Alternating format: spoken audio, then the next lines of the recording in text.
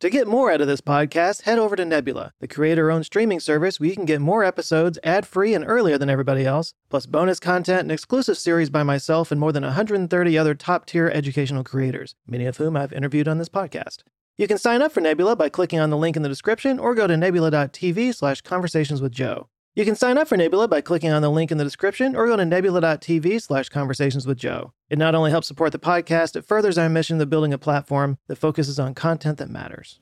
The way I look at life is that it's the most important phenomenon that exists in the universe. Without life, the universe is by definition meaningless. It's clearly meaning enters the universe with consciousness, and consciousness is a property of living things, and so without living things there's no meaning.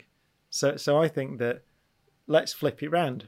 If this is the only planet in the Milky Way galaxy that currently hosts an intelligent civilization, then it's the only island of meaning in a sea of 400 billion stars, and therefore we have a tremendous responsibility, notwithstanding our physical insignificance, to protect this island of meaning.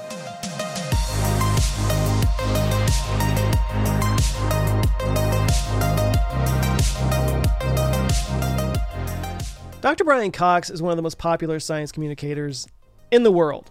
Full stop. If you've never heard of Brian Cox, you might need to get your nerd card revoked. He's been hailed as the natural successor to David Attenborough as the foremost science communicator in England, and his BBC specials are some of the most popular science programs they've ever aired in the last decade. Some of those programs include Wonders of the Solar System, Wonders of the Universe, and Wonders of Life, as well as some of the books that he's written like The Quantum Universe and Why Does E equal MC squared.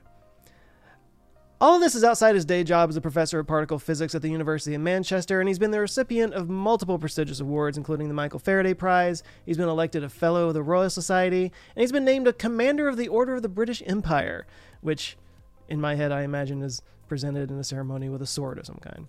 And yet, despite all that, he was generous enough to spend some time with me talking about everything from the origin of life to life on other planets, cosmology, and his upcoming live tour called Horizons, a 21st Century Space Odyssey, which will employ some groundbreaking visual effects techniques that were actually pioneered on shows like The Mandalorian, which is really cool. The tour kicks off in the US and Canada at the end of April, and will hit the UK and Ireland at the end of August. I'll put a link to some of the dates in the show notes below. But he's hitting up 50 cities on this tour. That's insane. This guy's a total rock star. And he used to actually be a rock star. We talked about that just a little bit. You don't get much cooler than Dr. Brian Cox. All that said, it was kind of surreal to get a chance to talk to him. I really don't share on Facebook with my friends very often what I've got going on with my YouTube stuff anymore, but this was definitely one of those where, I took a screenshot of our Zoom call and shared it. I couldn't help myself, and I don't think my friends like me anymore. But anyway, fascinating conversation. I really enjoyed it, and I want to thank Brian and his team for setting this up. I'm super honored to get to do this, but enough of that. Let's jump into my conversation with Dr. Brian Cox. Have you started the tour yet? No, we've done some sort of a lot of warm-up shows in the UK because the tour is tremendously complicated, to the horror of everybody who has to pay for it. Right, so all the promoters, they're, what are you doing? Because, for example, we've been working with Epic Games, so with Unreal, to build virtual worlds. So we have a planetscape, which is all generated in real time on the stage, and so you can shine lights into it, and if I move around, we have some AI bot things that can interact with me and follow me around on the stage. And of course all that is really complicated and stupid. I mean, I think when I said to my, when people cost it out, they say, this science guy is going to go and give a talk, he just needs an overhead projector or something, those things you used to write. The thing, hello, I'm going to talk about the universe. Yeah, and so they cost it all out, and then I go, no, actually, I want 30-meter wide LED screens, virtual worlds created. I mean, the intro video is, I spoke to a friend of mine who is a conductor, an orchestral conductor, and I said to him, what should Stanley Kubrick have used in 2001 for the music? Where did Stanley go wrong in 2001? And he immediately said he should have used this piece of music by Sibelius. Sibelius' Fifth Symphony, the third movement. it was written in 1915, and it's this beautiful piece of music. And it's at one level, it's about swans taking off from a lake, but at another level, it's about the deep beauty and coherence of nature, right? The deep majesty of nature. And it sounds like every science fiction film you've ever heard. It was from 1915, and everybody's ripped it off ever since. It's a beautiful thing. So I basically remade 2001 in 8 minutes to this piece of music, which is how the show opens. Cool. And of course, that actually probably per minute cost more than 2001. So it's quite an ambitious. It's my friend Robin Ince, who's a comedian who comes with me to lighten things up a bit. I sort of say sometimes, thank you for coming to this thing. It's and he always says, yes, it's a show though. It's not a lecture at these prices. Right. So it's got to be redefined as a show, but it is a show. So it's on like a giant screen behind you, isn't it? Yeah, LED. Yeah, and we put as much as we can into the venues. So however much we can fit into each venue, we put in. Okay. It's like Lego LED screens. You can just build them. Just stack them on top of each other. Yeah. It makes me think a little bit of like how they shoot, a lot of things now, but I think The Mandalorian was the first one where instead of using a green screen or a blue screen, you have a giant LED backdrop that kind of like interacts with the camera movement and everything. That's it, using Unreal, which is what we've done on the live show. So you're just doing a live version of that. Live version of Mandalorian. Yeah. We can back to lightsabers. I was also, when you were talking about 2001, I was like, do you have a stage that rotates where you can like walk in a circle and it looks like you're my promoter is can we do that? Can we have a rotating stage? Last minute edition. Like I'm in a space station. He says, yeah. Just throw it together. So we're on. I'm calling the production company now. Oh, yeah. Good idea. We'll yeah. We'll see. Yeah, see how much money we can lose. Thanks, Joe. Yeah. So, so you're still working out some kinks and some bugs and getting it all figured out and stuff. Yeah, I mean it does. It does actually change as well over because it's not really scripted. Because it is obviously I know what I'm going to talk about, but I do like to get distracted because sure. For example, I'm doing a lot of work on black holes at the moment. I'm writing a book on black holes, but also I have a part of the PhD student that I'm co-supervising who's working on black holes. And so it is possible and likely that during the section where I talk about black holes, I'm going to go off on a tangent. We have actually a black hole that in graphics that a company called DNEG did for us, so they did the black hole in Interstellar. Oh, right. And they, with Leonard Susskind, right? Kip Thorne.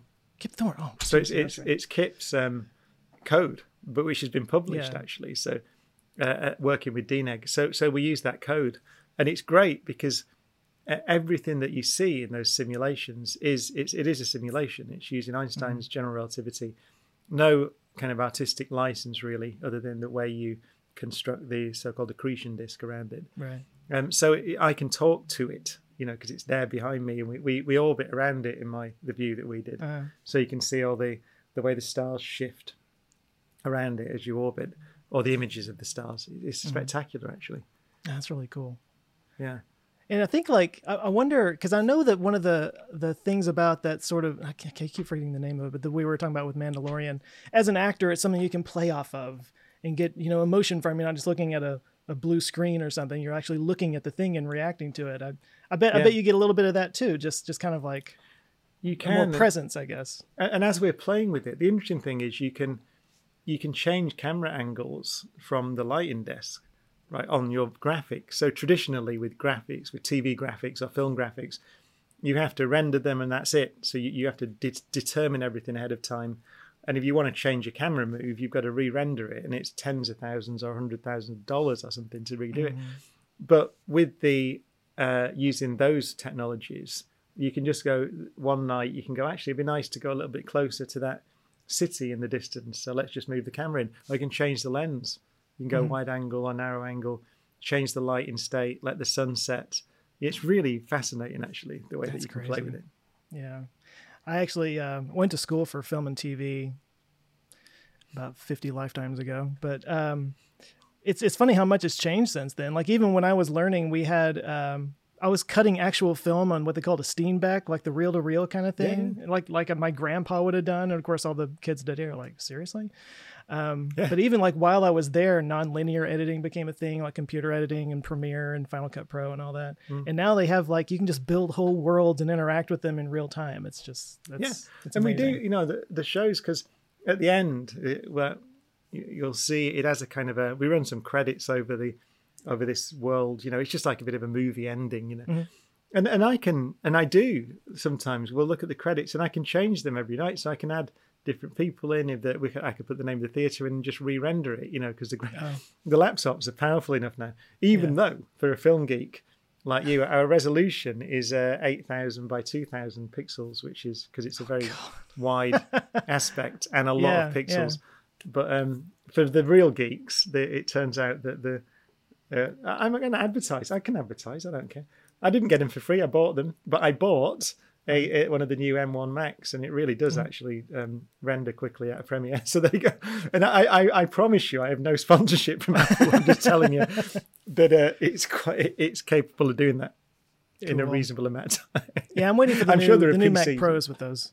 That's what I've been probably doing. Be able to bend space time with it.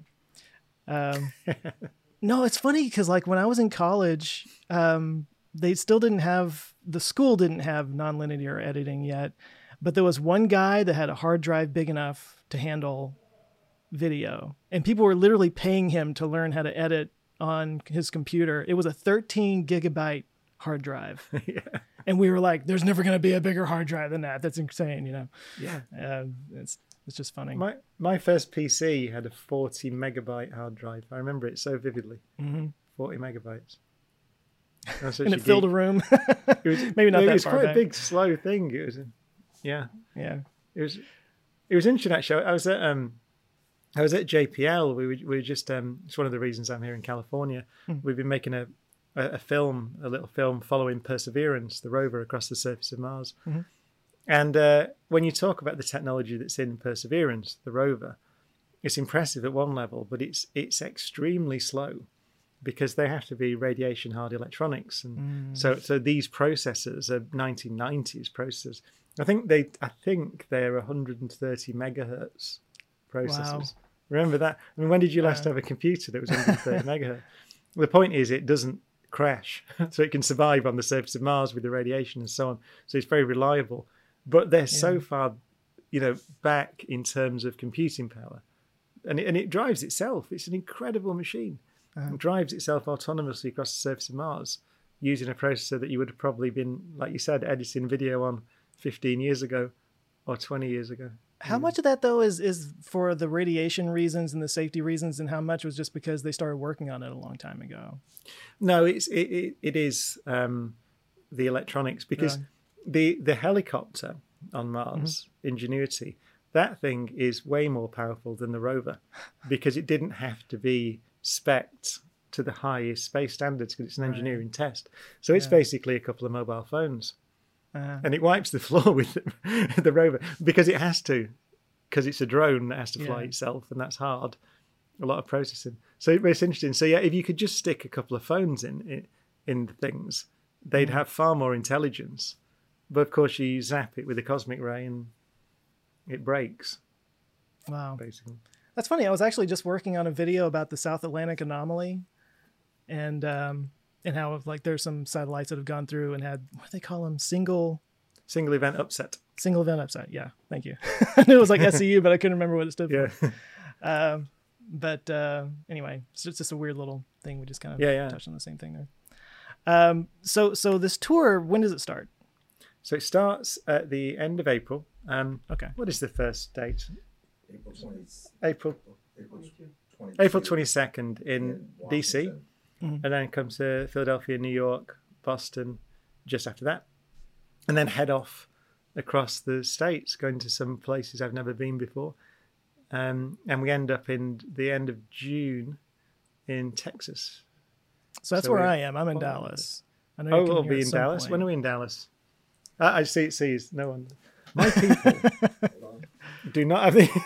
I haven't got people. That's why I'm actually pretending for the viewers that there's no one in here. There's nobody. I'm just in an empty just room. trying Yeah. to be grand and. June 23rd. June 23rd. Okay. June I knew it was 23rd in toward the end Dallas. of June. The last time I was in Dallas was when I was in my band, D-Ream, a band that I was in the 90s. And we played a little gig somewhere called the Lizard Lounge. Yeah, yeah. Which, is it still there? I don't think Oh, is so. it- I think it but shut used to- down not too long ago. Yeah. Yeah. So that's the last time I was in Dallas. It must have been like 1993 or something. Mm-hmm. So Okay, so you know what? That answered my question. I was going to ask if you had done tours before, like because I've never done anything like that. I've been kind of dipping my toe into thinking about doing live stuff just to sort of support the channel and whatnot. But the idea of just going on a tour and just traveling and having a whole group of people, it sounds fun, but it also sounds grueling. It's like a whole lifestyle, sort of. It is. I mean, and I have. So I've done really big tours in UK, Australia, New Zealand, those places. And we also did one big US tour, actually, but in smaller venues about 3 years ago. So I like it. I mean, I enjoy it. I try to do it in an enjoyable way. So I don't do anything else, which is nice because I've always got so many things going on, with at the university and all the things that I do. So in some sense, it's quite good to just go, okay, all I have to do is be awake from 7:30 till 10 or whatever. So that's it. The whole day is that, and the Just rest ride of the it wave. is just focused on that. Yeah. That's almost, So I yeah. enjoy it. It's like clarifying. You don't have to, you're not as scattered. You have this Yeah. one thing you're kind of focusing on. But in the UK, it's kind of a bigger thing. I mean, we play, arenas, so they're 15,000 seat venues. Good Lord. So Wow. I think it's rock and roll. We've got 4 Yeah. trucks and 2 tour buses and a crew of 25 or something like that. So, and the great thing about the US tour is, although we're in smaller venues, all the production is that production. So it's an arena production just squashed into a theatre, which you wouldn't normally do because you couldn't do that. You couldn't have all these fancy video effects and things if you were playing 1,000 seat places. But because in the UK I can play 15,000 seat places, I can create these these things, which is fun. Wow. But what is it? I mean, you get up, you probably have a day or two in the city, whatever city you're in, or is it just if like that really. day? It's often just one day. Yeah. So yeah. So you just hang out at the hotel, or do you try to get out and explore? Or I do. I like to. I'm not very rock and roll anymore. So if you go back to the 90s, then yes, I would. After the show, I'd go out and go to bed at 4 a.m, sleep till the next show. Now I don't. I go to bed straight after the show, and then I get up and exercise, which I like to. So what I do is I see the city because I go for a run and try and find a nice park or something, or down by a river if there's a river there, and find a place to exercise. So I'm really boring now, but I get to see the cities. Whereas, when I was in my band, I wouldn't do anything. Basically, I just and do you sleep all have day. like family that comes with you or anything? I mean, if you're gone for months at a time.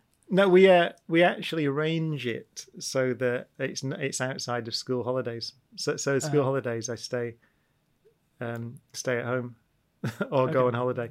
So yeah, I don't work when the family are available. Basically, Yeah, that makes sense. that's the way I do it. My wife's a teacher, so we don't have kids, but I still have to like schedule around school stuff. Yeah. I'm still on a semester schedule myself Yeah. when it comes to travel and stuff. Well, that's really cool. Like I said, I've never really been on a tour, and I think about musicians that go off and do that and just kind of have to, I mean, traveling is fun, but it can also be really grueling. And you hear all those old, songs from like Motley Crue about like on the road and, living the life on the road and stuff. And it sounds fun, Yeah. but it also sounds like an ordeal, but I think they just made it up though, Motley Crue. I think they were just like doing what I do. They're going to bed straight after the show. I think that they were, just going home if they could. And I think it was just all a fantasy in their own minds. maybe after a certain point, maybe Yeah. in their younger days, they were partying all night. No, I'm sure they were. I'm just making it up. I have no idea what Motley Crue got up to. I have I no don't think I evidence. want to know. There's probably some books out there about that. So you get to talk about science all the time. I thought I would give you a chance to talk about something that's not science for once. Well, no, there's nothing. If you want to challenge me, I will turn it into science.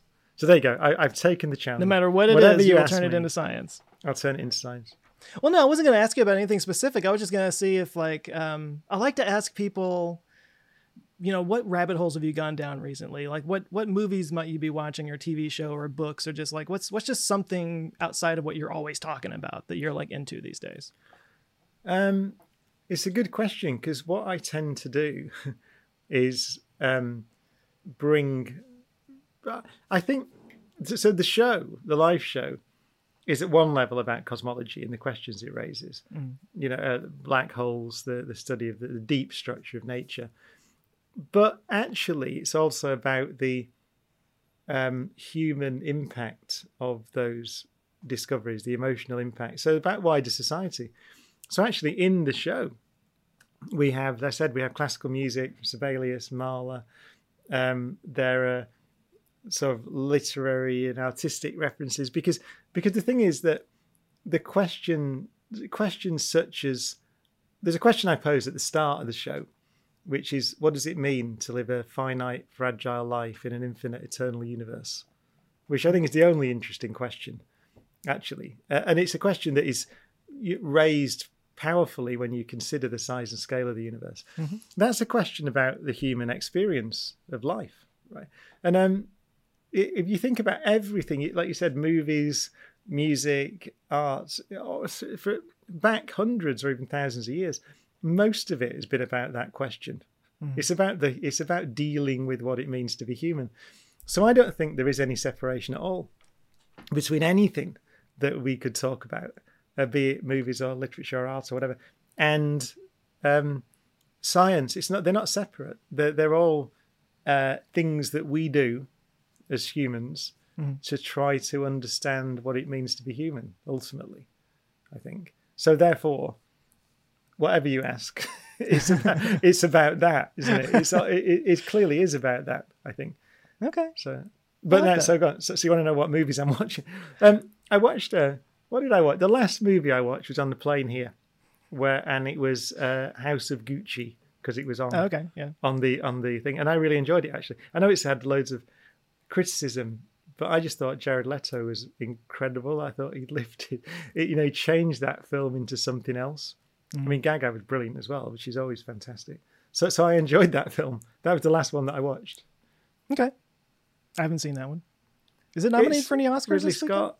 I think it is. It's Ridley Scott, I don't think has made he's made some of the best films in my view ever made. I mean, Alien and Blade Runner, obviously. I love Gladiator, but also even the things I would consider to be not so good, particularly Prometheus, which I was so annoyed about because it started so well, and then I think if only you'd asked me to tell you, just let me direct this plot a tiny bit, and it was such a promising idea, and it went off the road. But even then, it's an enjoyable film, I think. So yeah. So there you go. I'm a film critic now, but so I like Ridley Scott, and I like Lady Gaga and everything that she does. So I would recommend House of Gucci, but okay, some people say it's too long. But there's no such thing as too long if you're on a transatlantic flight. There's only too short, actually. So, or Interstellar works to another one. I hear the Batman's about 3 hours, so I'll watch that on the way back. Yeah. If you want to watch 3 more hours of Batman. Well, it's kind of interesting what you were just saying about like kind of everything coming back to science, because it's like the question, and it's sort of a universal thing that we all think about. And yet there seems to be, I don't want to say a pushback, but like some people just have a hard time getting into science. And I've never really understood that myself. It's like, how can you not be blown away when you hear about the scale of the universe and that kind of stuff, Yeah. It's just a manifestation of our curiosity. That's all right. it is. With a very important caveat, which is really important, actually, which is one of my great heroes, Richard Feynman, wrote a great essay called The Value of Science in 1955, in which he reflected on what's the most valuable thing that the study of nature teaches us and how that can be used in other fields of human endeavour. And the most important thing, he said, was that nature very often tells you that you are wrong, right? So whatever your opinion is and however important you are, if your view of nature is wrong, then nature will ultimately tell you and you have to accept it. So he said that scientists have a great deal of experience with being wrong. And it's a delightful experience because you've learned something. So the way you thought the world works turns out not to be. And so you know something then, you've learned something, so you understand more. And so he called science a satisfactory philosophy of ignorance, which I think is a brilliant definition. Yeah. But his point was that you can take that delight in being wrong, the fact that you don't know, because obviously in order to do research, you have to first accept that you don't know, otherwise you wouldn't do research. That's the way that we have built our civilization. But you can take that idea and transplant it to other fields of endeavour, such as politics, for example. So imagine that our politicians started every speech by saying, well, of course, I could be wrong here. Of course, I don't know. It's really complicated. But the best of our ability at the moment, I think this is a way to go. And if we make some observations and it's not gone quite right, then we'll just change a bit and we'll fiddle around and we'll do something else. So we'll increase taxes or we'll decrease taxes or we'll change the way that we target environmental emissions or something, anything, whatever it is. Imagine if they said that, then we would live in a profoundly better world, right? Instead, what we have are a bunch of people who are certain. And I don't get involved in politics so much, but the one piece of advice I always give people is if the person you're going to vote for sounds really sure, then do not vote for them. Yeah. They're not suitable, right? They're either dumb or disingenuous or some combination of the two, because they should know that it's really hard to run a country. In fact, Feynman said in that essay that democracy is a manifestation of that. It's the acceptance that we don't know how to run a country. So what we do is we change everything every 4 years. Why would you do that? If you think you know how to do it, you wouldn't do it, right? But of course, so the pendulum swings backwards and forwards. And that is, as Feynman said, and Oppenheimer said this as well, the great Robert Oppenheimer, that swing, when you see the swing, then what you're seeing is your freedom. Right? You're seeing the fact that this bunch of people thinks this and this, and we'll try them all. We'll try all these different ways. So it's the manifestation of your freedom when people vote, and it goes against you, and it goes towards you, and it goes against your beliefs, and it goes, and that's just great. The moment it stops doing that is the moment that you're no longer free. And we've made a big mistake, as Feynman said, because every time we think we know how to do it, then we make a mess of it. And you can see that in history, right? The more certain the leaders are, the bigger mess they make. Seeing some of that in Europe right now. Yep. Oh yeah, it's people who've forgotten that the road to wisdom begins with the statement, "I don't know." That's what and once you've forgotten that, you should not be running a country. Yeah. No, I like that. It's funny, as I've gotten older, I've seen the pendulum swinging. So I've kind of become more of an observer, and it's kind of been like, oh, everything's going this way. No, wait. It always swings back the other way. Sometimes we won't agree, and sometimes we'll agree. But that's democracy. Yeah. You brought up Richard Feynman a lot here. And what's funny is I'm thinking about doing like a kind of a bio video on him or something, because he comes up all the time. Like he just kind of did everything. Yeah. And like influenced a lot of people. Well, I mean, he was a truly great physicist, first thing to say. Nobel Prize, richly deserved for quantum electrodynamics. And if you want to know about physics and you're at the kind of undergraduate level, you should be looking at the Feynman lectures, because they're absolutely brilliant. But also, So I'm going to name drop now. So I did an event with Kip Thorne just a while ago. We did a conversation together, and Kip knew him very well and worked with him. And he said that so Feynman was always very dismissive of philosophy, for example, the philosophy of science. He said, what did he say? He said, I think it was Feynman who said that the philosophy is as useful to scientists as ornithology is to birds. I think that was Feynman. However, Kip said that he thinks that Feynman's book, The Character of Physical Law, is the best work of the philosophy of science ever written. And he said he said that to Feynman once. He took it into his office and said that, and Feynman threw him out of his office. but the thing about Feynman is that if you read The Value of Science, which you can just get online, right? You just like Feynman, The Value of Science, it comes up. It's the most beautifully written, eloquent, thoughtful piece of writing you could ever imagine. It's absolutely, it's profound and brilliant. And I think Feynman sort of played on this kind of idea that he was kind of a guy from Far Rockaway, New York, and he was kind of a bit tough, and the way that he lectured often was to, use that kind of slang, that language. He was very, very down to earth, right? But he was capable of writing this most tremendously deep and insightful prose, which he could do.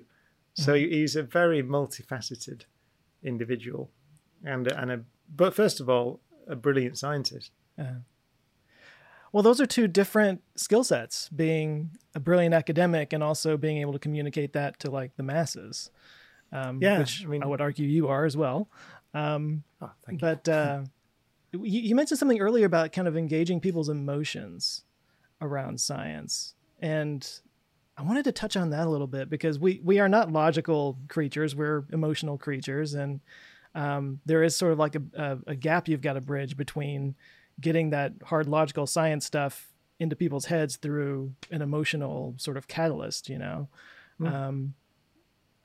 was just wondering if you could speak to that a little bit in terms of like how you do what you do. It's because why did I become interested in astronomy? Because I had an emotional reaction to the night sky. That's what it was when I was younger, 5, 6, 7 years old. I just found it, a powerful, romantic, fascinating thing. And so I think at the heart of all science is just a desire to know, which is an emotional reaction. If you're a biologist, you might get fascinated by the way that the ants are making a path across your garden or something like that, but it's interesting, not because you're initially interested in the detail. You've just found something interesting that you want to understand. And so I think that at the heart of science, at the base of science, is an emotional, there's an emotional seed, which is that you are just interested and fascinated by something. And then again, Feynman had a say for everything, right? Feynman. It all comes back to Feynman. Said I don't even need to quote Feynman. I can do my version of it. So if you, I made a series years ago called Wonders of Life, which was a physicist's view of biology. Really, it was inspired by a book that Schrödinger wrote. So Schrödinger's cat fame and quantum mechanics, called What is Life, back in the 1940s, where he really laid the foundations for a lot of modern biology, in particular DNA. Right, it was and also bringing thermodynamics into biology. It's a very profound book. And so I made a series like that. And I realized that if you look at, for example, a blade of grass, right? So go out everyone can go outside now after listening to this and find a blade of grass. And actually, the whole history of life on Earth is written into that blade of grass.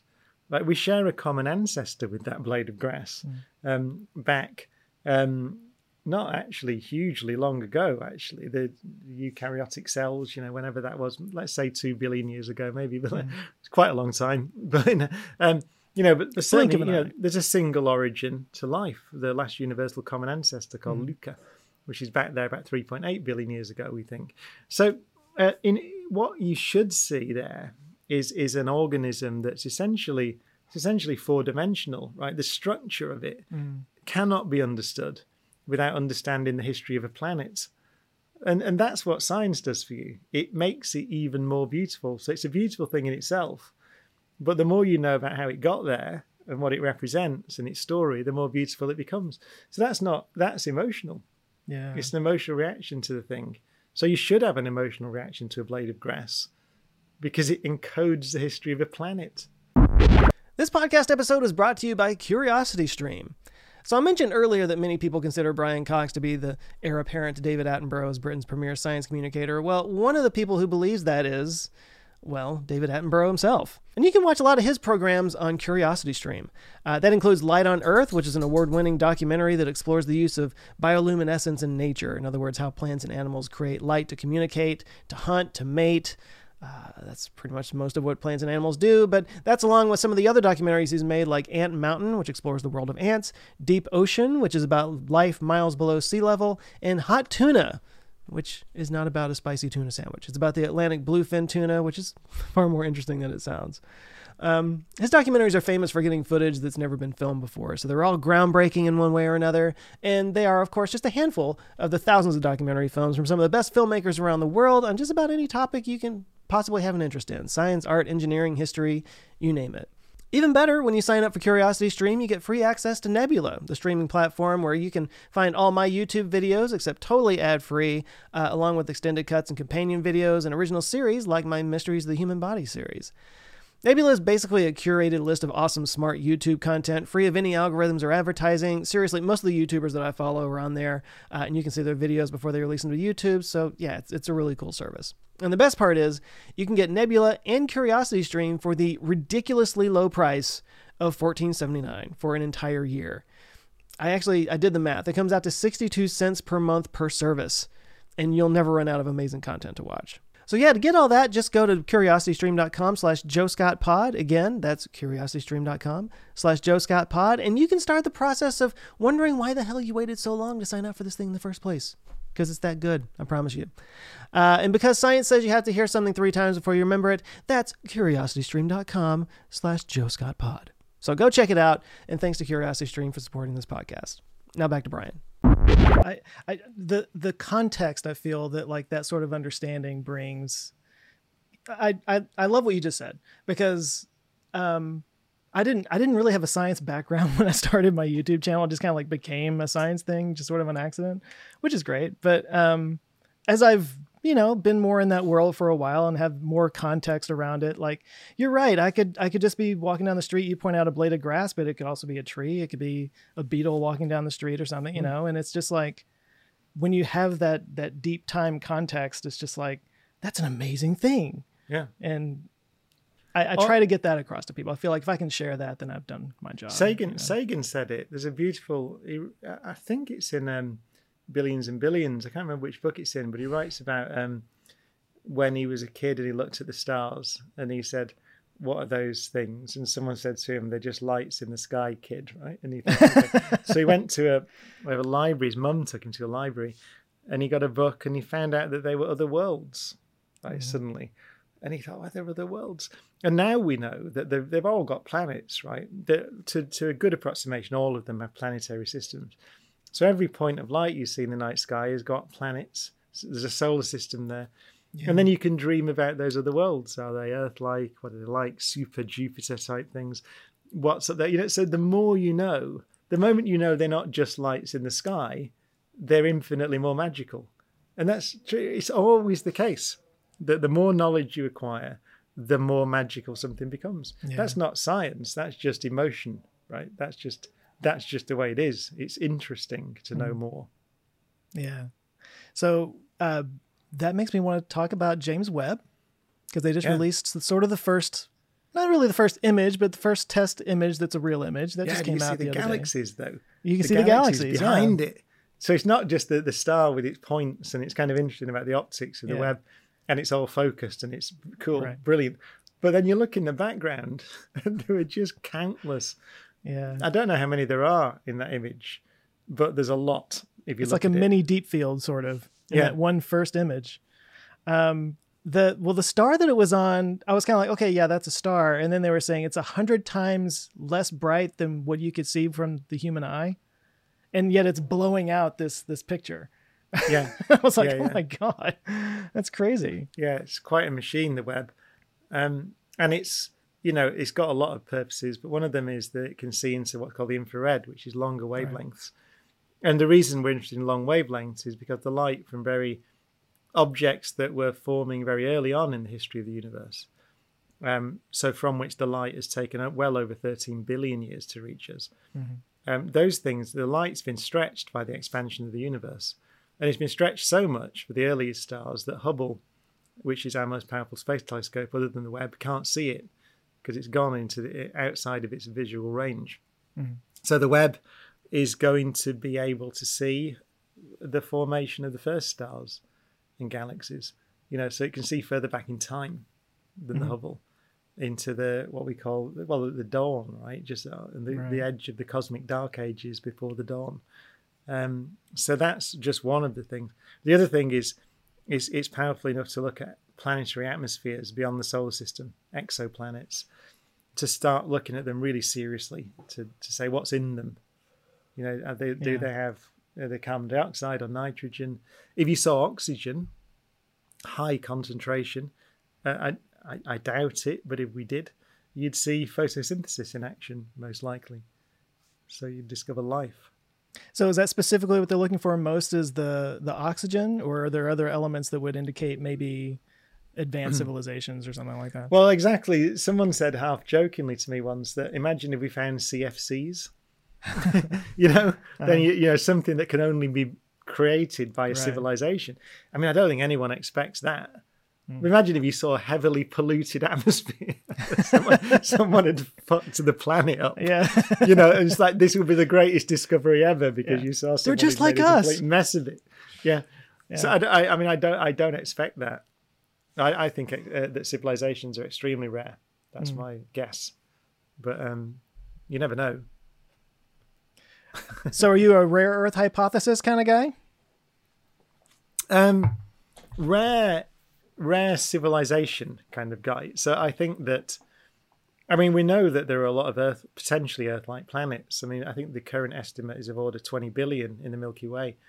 So maybe 1 in 20 stars or 1 in 10 stars, something like that. But that's potentially Earth-like. So rocky, the right distance from the star, possibly to have oceans on the surface if the atmosphere is right, and so on. And you might expect, and we don't know, but knowing what I know about biology and the history of life on Earth, you might expect some of them to have microbes on them. It doesn't seem so far-fetched, given that we know that life arose pretty quickly on the Earth when the conditions were right. There doesn't seem to be anything magical about the transition from geochemistry to biochemistry, which is what life is on a planet.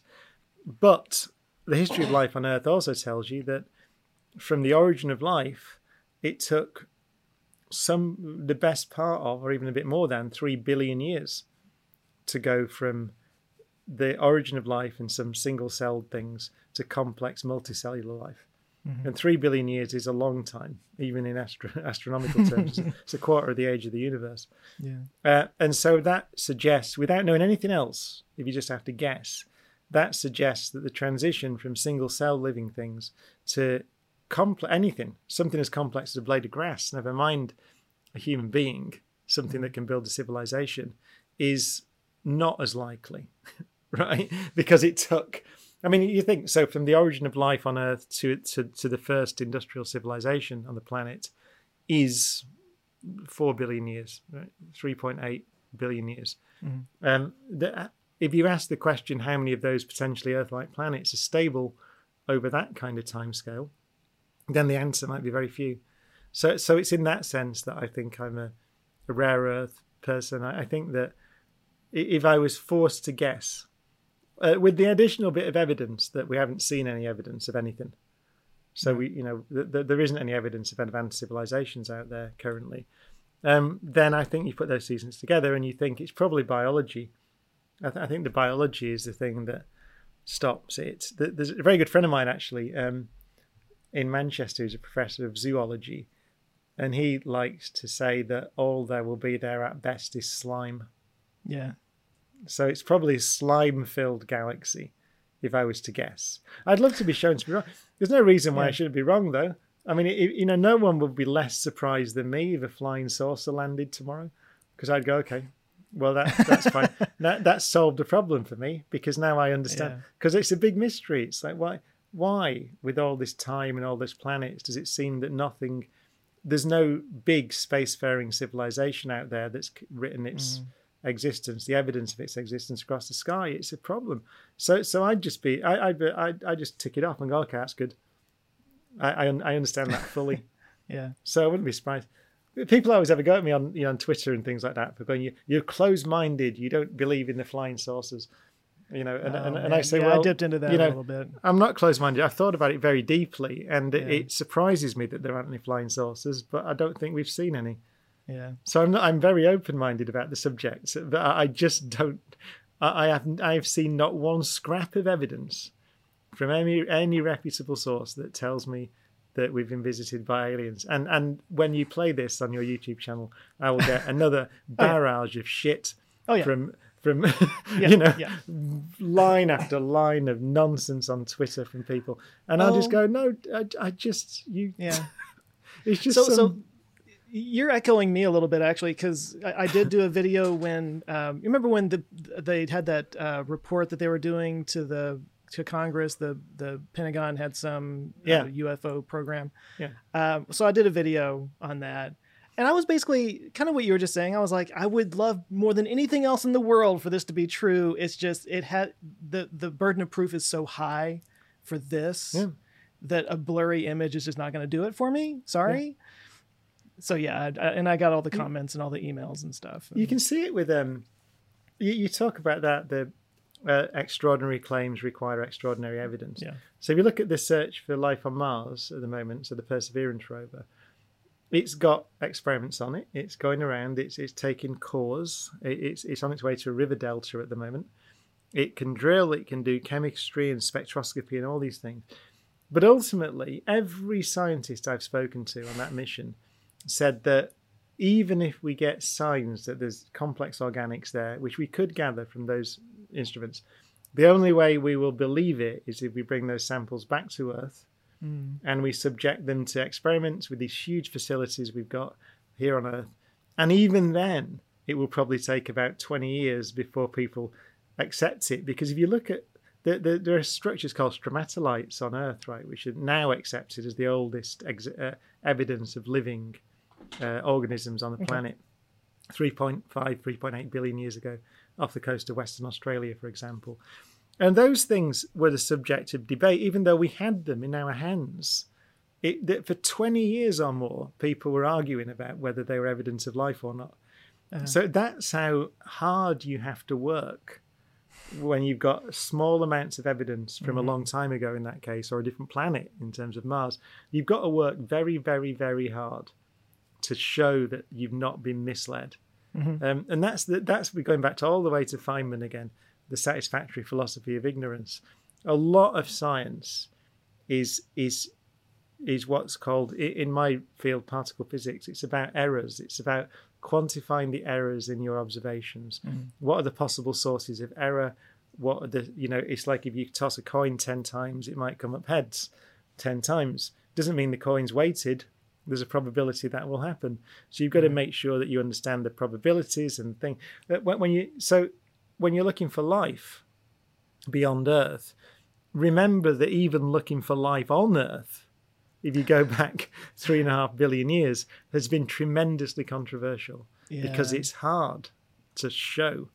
So it's short of, very clear evidence of a UFO literally landing in like Hyde Park or something, then I'd go, okay.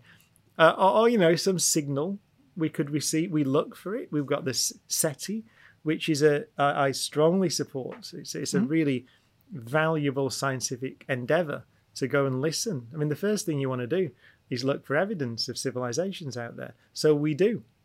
And we haven't found any. We found a couple of little blips, and they don't end up being repeatable. So then we try to look for them again. They've gone. like the famous wow signal, Right, yeah. right? So it's just the case that, it's there's an analogy I sometimes draw, which is that, we all get on aircraft, for example. Imagine getting on an aircraft.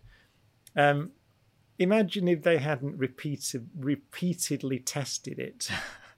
Right, imagine if someone had gone, I think the wings should look a bit like this, stick them on, it'll be fine.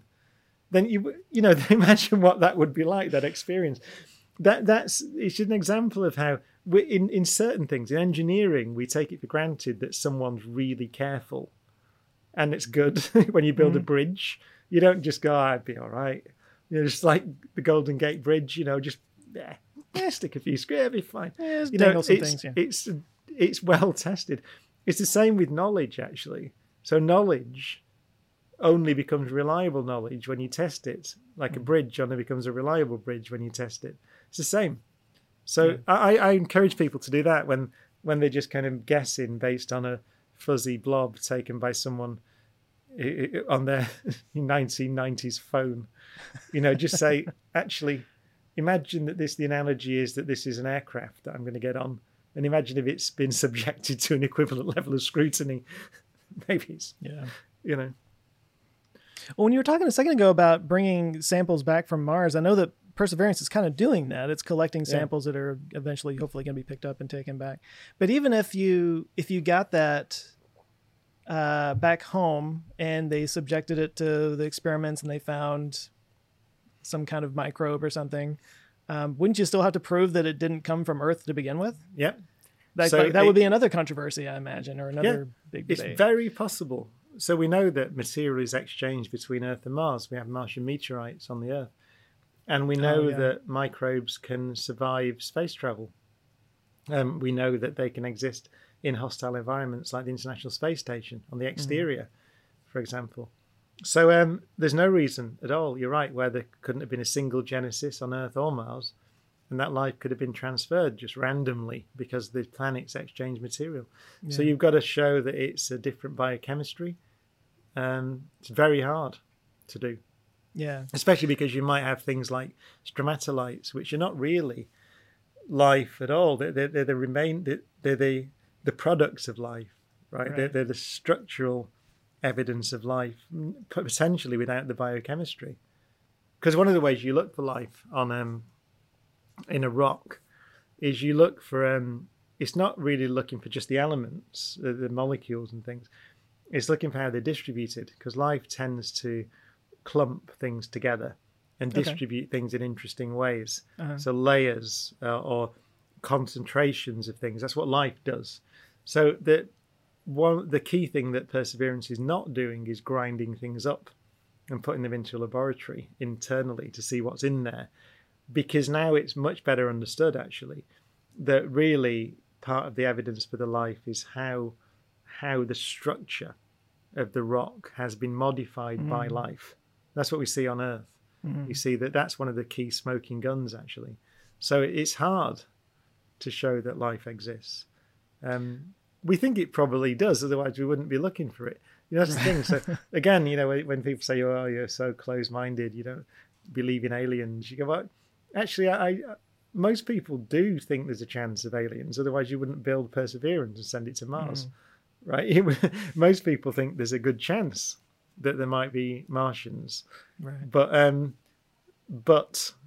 as I said, it's extremely difficult to show that's the case, and there might not be as well. Don't know. Can you clarify what stromatolites are exactly? I've heard the term before, but not. They're found sure. in Western Australia in particular. So they're now, I suppose, I don't know what the geologist had called them, but let's call them almost like the fossilized. They're not fossils, but they're structures that were created by microbes. Okay. So they're big. They're rock that has been arranged by life, right? Basically, that's a way to say it. Okay. But it took a long time to convince people that was the case. But they're some of the oldest evidence of life on Earth. Yeah. Okay. basically you were talking about the Fermi paradox a minute ago about like, there's so many stars and everything. How come we don't see aliens everywhere? That was the video on my channel that got me started talking about science stuff. I was just doing comedy stuff. And then I did a video on the Fermi paradox just kind of randomly. And that was the first video. YouTube was like, hey, let's show this to some people. And that brought in some other people and it became a sciencey kind of thing. What were the jokes? What's the Fermi paradox joke? Well, it wasn't really a comedy video. It was so long ago now. But everything before that was just kind of like, it was actually called Ask Joe in the beginning. Now it's called Answers with Joe. But I would get questions from people and I would just answer the questions. And that's what this was somebody asked a question on why don't we see aliens or something. So I did a video about the Fermi paradox. And there were probably some jokes in there, but I don't even remember what they were. It was a long time ago. But I actually did a video fairly recently that was sort of challenging the premise of contact, where, we had this radio bubble that's gone out from our planet since, for the last 100 years or so. And the idea that some alien civilization could have picked up on that. So I actually kind of sat down and was like, okay, so if it's about 100 light years out, because it's been about 100 years and it moves at the speed of light, so how many stars that are, sun-like in that area and everything. And I really kind of dug into it. And I came to the conclusion that there's nothing out there. I was curious what your opinion of that was. Nothing in terms of civilization. Right. Yeah. And in that small area. Yeah. I mean, I think, yeah. I mean, in what sense? In the sense that we should have detected any civilization that was in such a bubble. In the sense of that there's a civilization out there that could have hurt us inside that bubble. Or could have hurt us.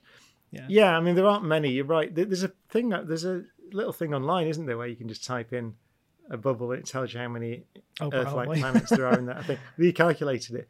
Yeah, there aren't that many. It's true. There aren't that many stars. I don't know what the number is. I mean, it's a note. Do you remember in 100 light year bubble? I don't remember, but I want it was the number 90 or 91 or something like that is in my head. That seems like it might be something like I can't. Off the top of my head, I don't know. Yeah. But there's that picture though where you can see like a dot that is the radio bubble in the Milky Way, and it's just a dot. It's like it's small. Yeah, I mean, very it's small. 20 odd thousand light years to the center. Yeah. 100,000 light years across or so, depending on how you measure it. Yeah. So 100 like light nothing. years is nothing. And plus, it would get diffused so much by the time it got out 100, light years and whatnot. And anyway, I pointed to it. Yeah, it's not a powerful signal. Yeah, true. Not many photons. And at some point, it might just blur into the rest of the background radiation and whatnot. Yeah. Anyway. Yeah, I agree. Some people didn't like that. But well, Contact is a great film. It is a great film. Yeah. There's another because it was just trying to give you that sense, wasn't it, of going back in time as you go out and distance. Mm-hmm. It was a good way of showing distance, making that. Well, and that was another thing about the Fermi paradox was the time factor. If the universe has been around for 14 billion years or something, and it took this long for us to show up, and we've only been sort of a blink of the eye in terms of the Earth years and stuff. Like how many civilizations might have come up and popped up and gone away in that time, There's in the Drake equation, which is Frank Drake wrote down to try and, it wasn't to try to estimate the number of civilizations really, it was to try and focus your mind on what the variables are, how you should think about it. But at the end of that, the way that he wrote it, there's an L, the letter L, which is the length of time a civilization will be broadcasting or contactable through radio waves. And, you can set that. I mean, we've been around in that form, which is with radio telescopes. I like it that astronomers define civilization as when did you get a radio telescope? Then you're civilized. And, it's less than 100 years for us. So we've only been, that L for us is the contactable lifetime of civilization. It is, 100 years or so for us. And, we could have gone, you think about the Cuban Missile Crisis, for example, we could, that could have been 20 years for us, 50 years. We're still in that position where we could, how long is L? How long is the lifetime of a civilization once it acquires nuclear weapons, for example, which it will? How long does your civilization manage that? It's not clear. We're doing the experiment, and we've dodged it a few times. And the way you use resources and what that does to the environment and whatnot. Climate challenge, all the things that you are inevitably challenged with as you industrialize. Oppenheimer thought about this a lot because he, on the Manhattan Project, he'd felt himself responsible for creating the bomb. You can look at it many ways. You can say that he shortened the war in the Pacific, or you can say that he invented this thing that we don't have the wisdom to control. He felt the latter, I think. He was very worried about what he'd done. And, he was surprised. He just strongly felt, and he might still be right, that we didn't have the wisdom to control the knowledge that we've acquired through science. So it could be the case. So that could be another answer. So the great silence that people call the Fermi paradox, the fact there's nobody seems to be there, might just be because we are fundamentally idiots. It's the great stupidity is the great stupidity. All intelligent beings are fundamentally just dumb. Yeah. And the moment they work out how to do it, they erase themselves from the universe. That's actually a possibility. Which, and I challenge anyone who's listening to argue that there's at least a possibility that that's what we are. It gets kind of, what's the word, nihilist or something, but when I think about, like, you have planet Earth and all the little things that kept it stable, and our magnetic field and the moon and all those things, all those little factors kept it the nice little warm little shell, and then the stuff starts growing on it. It's like mold, and then this other mold starts, like, just going out of control and like digging up too much stuff and ruining the whole thing. It's like it really almost feels like an infection. I don't think so. I think that's kind of a nihilist way of putting it, I guess. Yeah, I think that's the way I look at life is that it's the most important phenomenon that exists in the universe. Without life, the universe is by definition meaningless. It's clearly meaning enters the universe with consciousness, and consciousness is a property of living things. And so without living things, there's no meaning. So I think that let's flip it round. If this is the only planet in the Milky Way galaxy that currently hosts an intelligent civilization, then it's the only island of meaning in a sea of 400 billion stars. And therefore, we have a tremendous responsibility, notwithstanding our physical insignificance, to protect this island of meaning. If we mess it up, we will be responsible, if that's the case, for annihilating meaning, perhaps forever, in a galaxy. So I think life's important. You are a good counterbalance to me. I'm over here like, we're an infection that needs to be... No. Well, think about it. I mean, I love what you just said, though. That's good. What's the point of an asteroid? Right? It's just kind of... It's a lump of rock. There's nothing... It's pointless. I don't care. When people say, should we mine the asteroids? It's like, well, yeah. Because they're just lumps of rock. What else are they doing? What are they doing there? There's no point. They're just there. Floating around in space, waiting to be mined, I think. Life is a different thing. That's why we're careful, and rightly so, about exploring Mars, because there might be Martians, right? Not things with loads of legs and things, but microbes. But even so, if they've been there, if there's a separate genesis of life on Mars, then that's a tremendously valuable thing, and we should think about it very carefully. If there are no Martians... build cities on it. Why not? Yeah, but if they're Martians, we need to be sort careful. of gets to the sort of that rare earth hypothesis thing I was talking about a second ago. Like, I guess there's two different ways of looking at it. One is that life is, I don't want to call it a fundamental force, but like a fundamental, just something that's going to happen with the chemistry of the universe. Like given enough time in the right conditions, it's just going to happen. and it might not even be like the life that we have here. It might be different kind of conditions, but it works in a different way, whatever. And the other way of putting it is that the universe is just this absurdly huge thing. and it just happened to some kind of weird fluke in this one spot that just happened to be the right conditions or something. Like, I guess those are two different ways of looking at it. Well, I'm sure there's life out there and civilizations out there, because you rightly say that, what was the word you used? Absurdly big. It's absurdly big. It is absurdly big. I mean, there are, the piece of the universe we can see, there are of order 2 trillion galaxies. Yeah. In the observable universe, which is a small patch of a possibly infinite universe beyond. So there's definitely life and civilizations out there. There has to be. Mm-hmm. But the question really is, how many of them are contactable? How far away do you have to go? And it could be you have to go out of our galaxy to get another one. So I think that's the real question. It's internal to our galaxy, because I don't see we're ever going to be contacting things from another galaxy. I just think the distances are too big. So it's practically, it's almost irrelevant. Right. But inside our galaxy, 400 billion stars, then that's the question. What is there in there? Well, didn't we find on some comets like organic molecules? Yeah. Or organic compounds?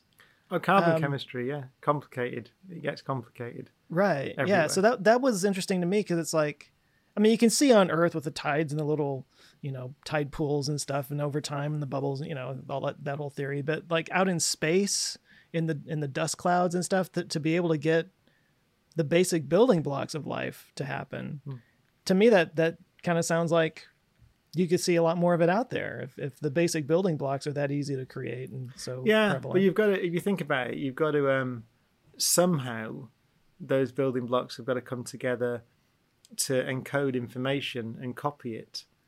Yeah. That becomes a bigger ask, and that requires metabolism. It requires energy. There's thermodynamics. There's fundamental things you need to compute. Right? It's running software essentially. So that's a bit different from a few amino acids floating around. It's like, how do they end up running software, copying data? And I think that's the great mystery that we don't understand. Do you think it's possible there could have been a second, I guess the word is biogenesis, of life on Earth? I don't know. Or did it all come from one? I do ask biologists that, and sometimes people will say it's true that every living thing we are aware of, everything that we're aware of shares the same biochemistry. At the fundamental level, same DNA coding or RNA, even viruses, right? That broadly speaking, you can see it's common. But there are people who think of a so-called shadow biosphere where there might be some other kinds of life that perhaps are quite rare that we haven't detected. Perhaps the way we search for life wouldn't detect it as life. I think that's on the fringes. But there are serious people who think about that, and it becomes relevant when you're looking for life on Mars, because it would potentially be different biology. Right. So you can't just test. You can't just obviously with COVID, we're all used to those kind of tests. What we call them in the UK, the lateral flow test, the COVID test, and things. That's all. They're looking for biology. They're looking for the particular things, particular gene sequences or whatever it is. And so you've got a completely different biochemistry, then it's not obvious how you'd look for it.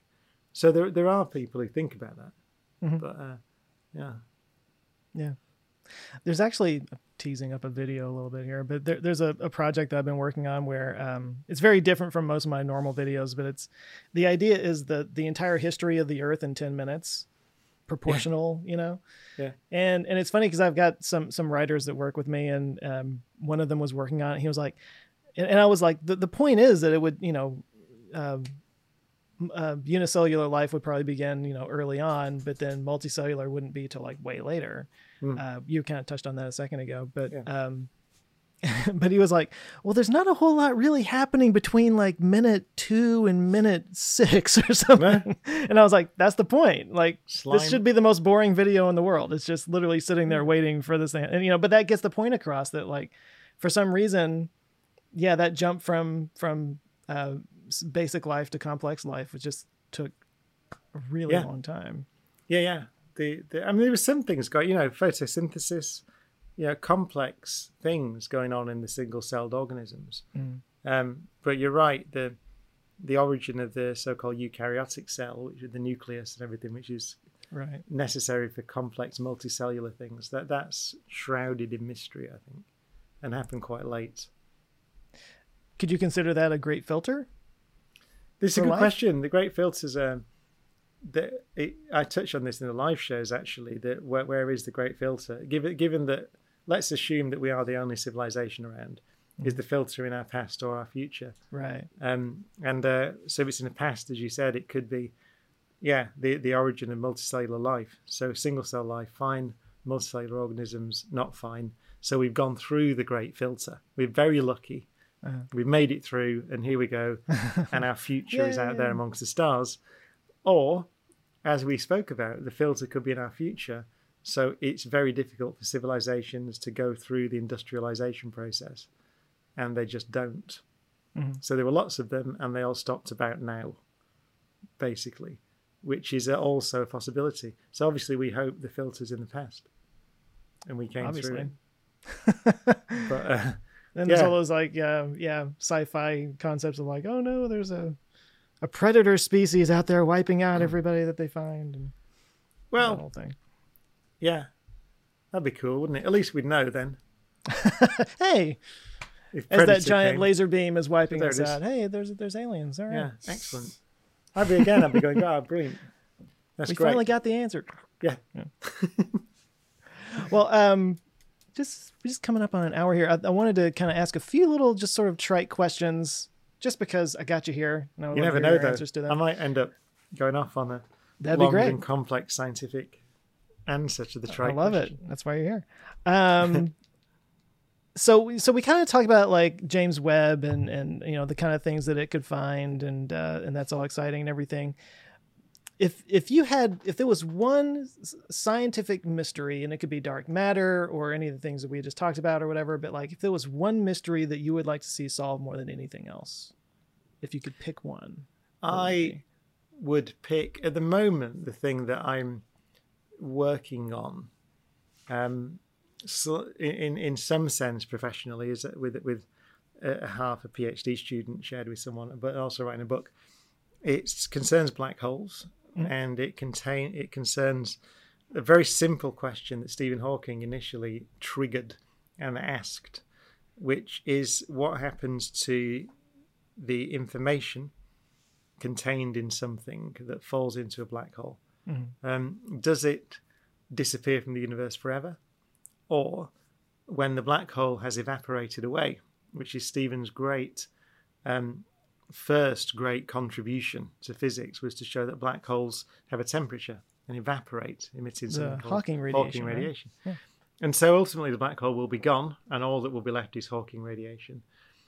And there are very profound questions. His initial calculation suggested that the radiation is what's called thermal, which means technically that it contains no information at all about anything that fell in. If you burn a book, put it this way, very 2022, right? So if you burn a book, then in principle, if you collect all the ashes and all the gas and everything from the book, in principle, you could reconstruct the book. So the information has not been destroyed. It's still contained in the radiation and the ashes that have left. But the problem with black holes, according to Stephen's initial calculation, and really naively, according to the production process, the production mechanism is they radiate because they disrupt. So the vacuum, the so-called quantum vacuum, empty space, is really disrupted by the presence of an event horizon. So it's one way you can think about it. So really the radiation is really a property of the event horizon. But if you throw a book into a black hole, then it goes across the event horizon without drama, according to Einstein, free falls in, and ultimately meets the end of time, the singularity in the middle of the black hole. Well, not in the middle, it's in the future. You have to be careful with relativity, right? So the singularity is a moment in time. So it goes to the end of time, let's put it that way. So it's kind of gone. From the perspective of the book, it went to the end of time. But the radiation is being produced independently of the book, right? No, it's not like being setting on fire. And yet, everything we know about physics suggests that the information should be preserved. So you shouldn't destroy information in any physical process in the universe.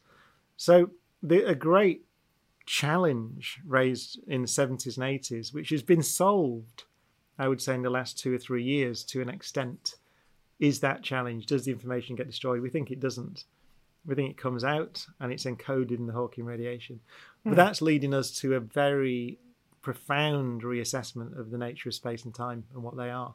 So we're now strongly of the view, I think most people, that space and time emerge from a deeper theory, which is quantum mechanics ultimately, which doesn't have space and time in it. So but that's all coming from the study of the very simple question of, does something that goes into a black hole come out basically again in the future? And so that's quantum gravity, and we need quantum gravity to understand, if we're ever going to speak with any authority about the origin of the universe, if it had one, or to understand what was happening very close to the Big Bang or before the Big Bang, whichever way you want to look at it, then we need that theory. So I'd like to know what that theory is. And part of that's just because I'm so interested in black holes that, I'm fascinated in the developments that are. I mean, it's really weird that just to give you a flavour, not only now are we pretty sure, I think everyone's pretty convinced that the black hole evolution does not destroy information. But if you say, well, how is it encoded in the Hawking radiation in the far future? It's encoded redundantly, it turns out. So in a manner that seems to be similar to the way that we encode information in quantum computers in order to prevent errors in the memory of quantum computers. It's called the quantum error correcting code. So it seems that there's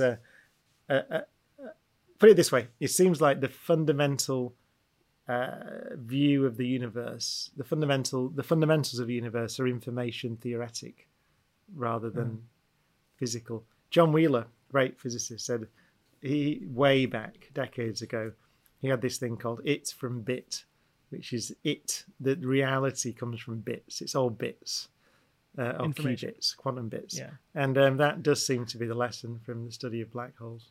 Huh.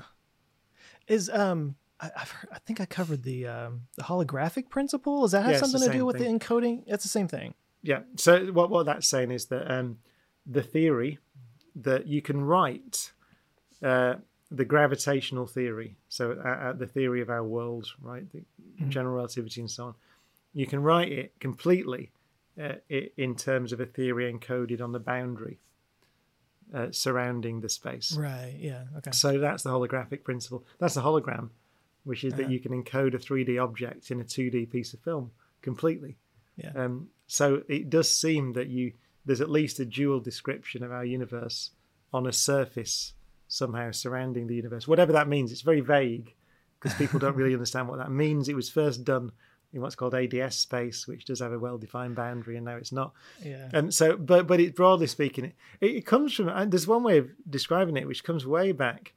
The hints of it were way back with Jacob Bekenstein, who worked with Hawking a long time ago, and he was Wheeler's student actually, and he long ago in the 70s realized that the information, how much information is contained in a black hole?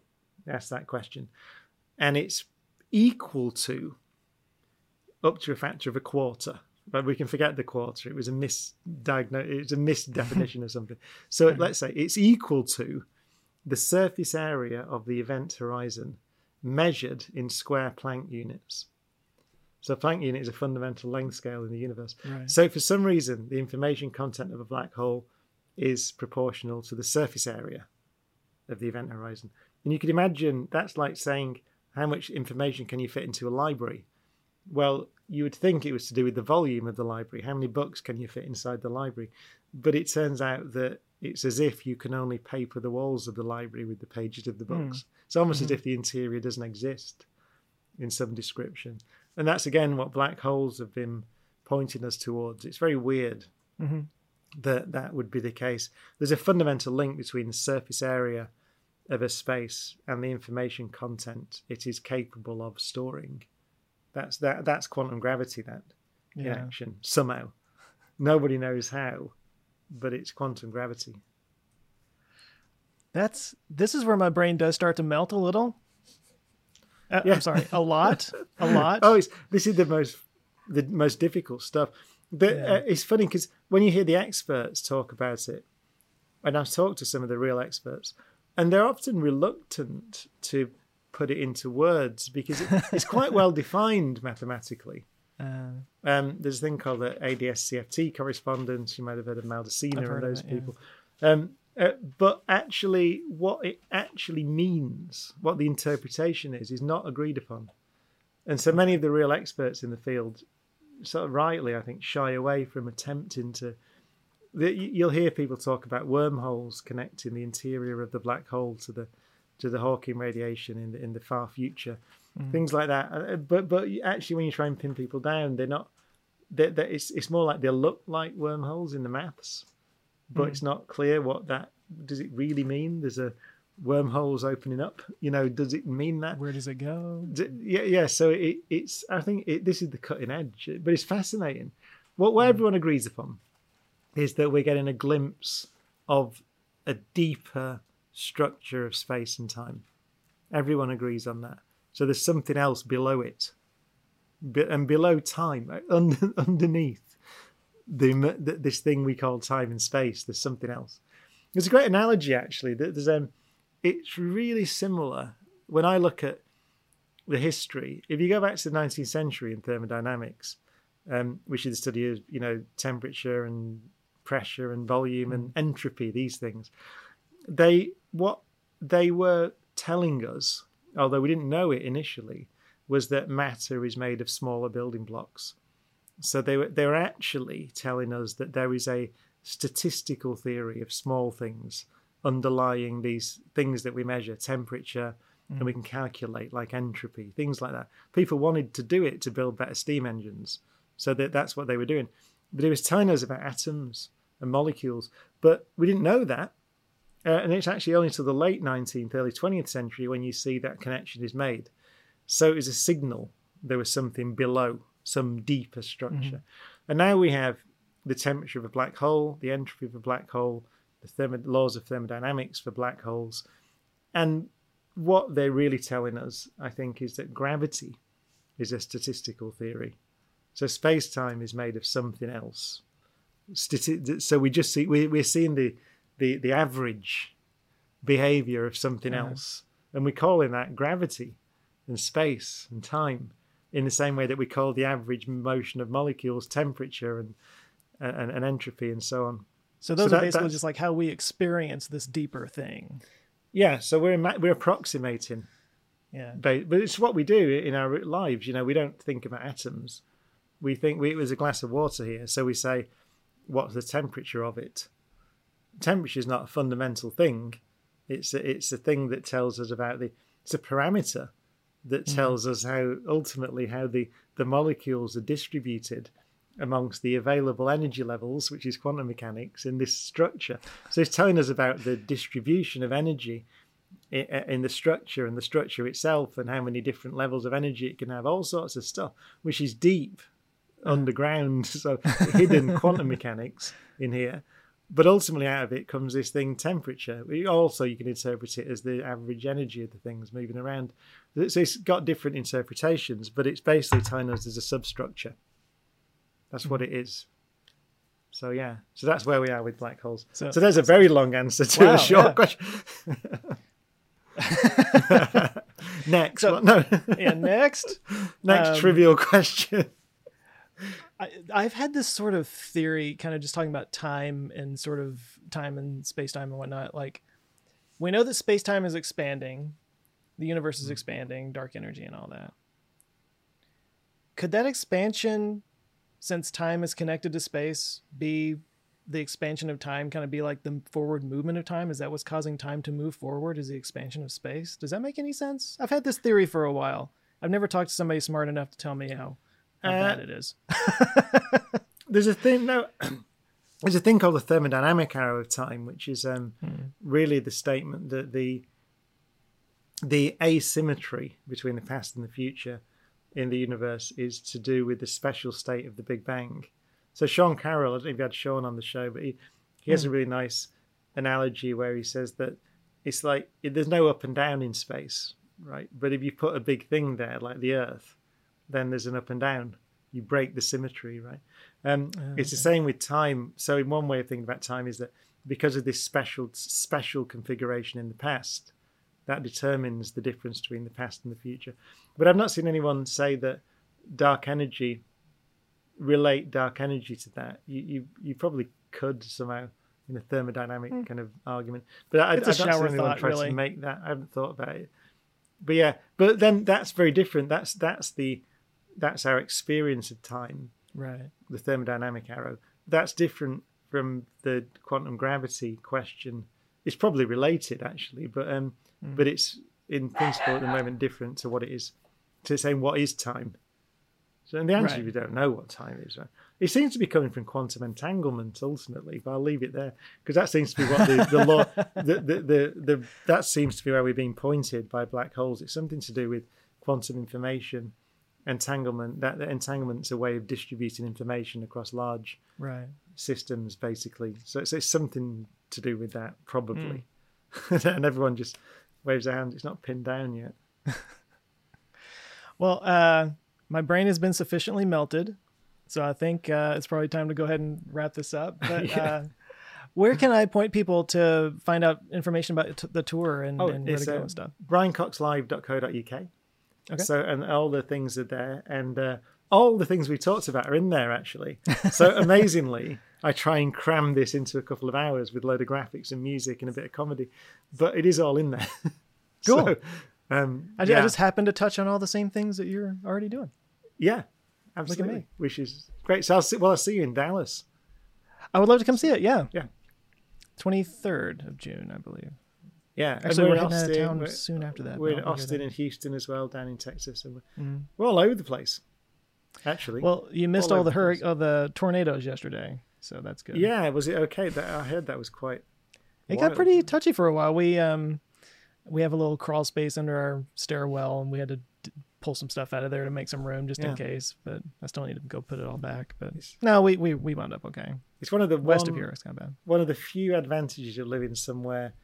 Living in I mean, it's not the few advantages. The UK is a great place to live, but one of the advantages is that we always moan about the weather, but we don't really have very much bad weather. It's usually okay. It just means it's raining a lot. I mean, we have we've had some big storms, but they're not like the things that you get. You're talking about the UK? They're a bit lower level almost always. No, I've been over there and it was just raining, and I'm like, it just rains here. Drizzles. It's not. There's no thunder. There's no lightning. There's no swirling. Yeah. No. Maybe that's why the buildings last for 1,000 years over there. Yeah, there was. Well, no, it's because we built them. We were building. Well, actually, I don't know. Actually, there aren't many 1,000-year-old buildings. Actually, are there? You have to go to the pyramids and things, don't you? Stonehenge, I suppose. But Stonehenge hasn't lasted well. Well, they're definitely older than the things here. I remember I went to a pub in London, and it was older than my country, and I was like, wow, okay, you don't get a lot of those in Dallas. It's true. In Dallas, it's like, it was built in the 50s. This is a historical marker. It's like, okay. It's true. It's a different place. But there was something on Twitter, I can't remember what it was, but it was about being English, and it was basically being English, you're just looking out the window saying, well, it wasn't supposed to rain today. That's what being English is. Just day after day of it wasn't supposed to rain. Well, here it's like it's sunny, and then it rains, and then it storms, and then it's sunny again, and it'll go from like 80 degrees, and then 3 hours later it's 40 degrees. And That happened to me. I was in Austin earlier in the year, and that happened to me. It was really warm, and then it wasn't. Humid. Yeah, and then it suddenly wasn't. Yeah. It's like, what happened? It was literally mid-afternoon. Yeah. I think we've got this weird combination of we're right by the coast, but there's also mountains to the west of us and plains between us and Canada. So it's just like this weird mix of airflow and stuff. But Yeah. I'm not a weatherman, so I don't know. No. Yeah, we're just in Britain. We're just in the sea, surrounded by sea. It's all just nice and wet.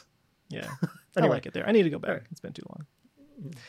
Well, this has been an honor. I've been watching you for years, and it's been really cool to get to talk to you, and I appreciate you doing this. No, thank you. It's a real pleasure. And good luck with the tour. Thank you very much.